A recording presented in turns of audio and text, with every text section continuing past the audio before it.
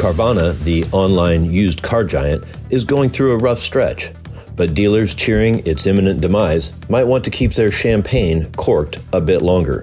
For now, things don't look great at Carvana, which is known for its vehicular vending machines.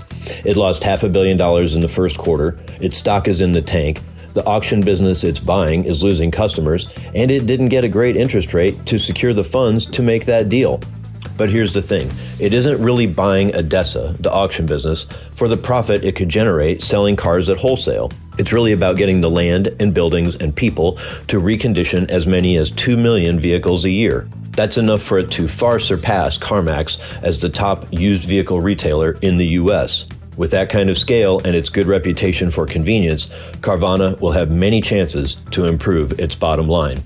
With this week's Automotive View, I'm Jamie Butters, Executive Editor of Automotive News.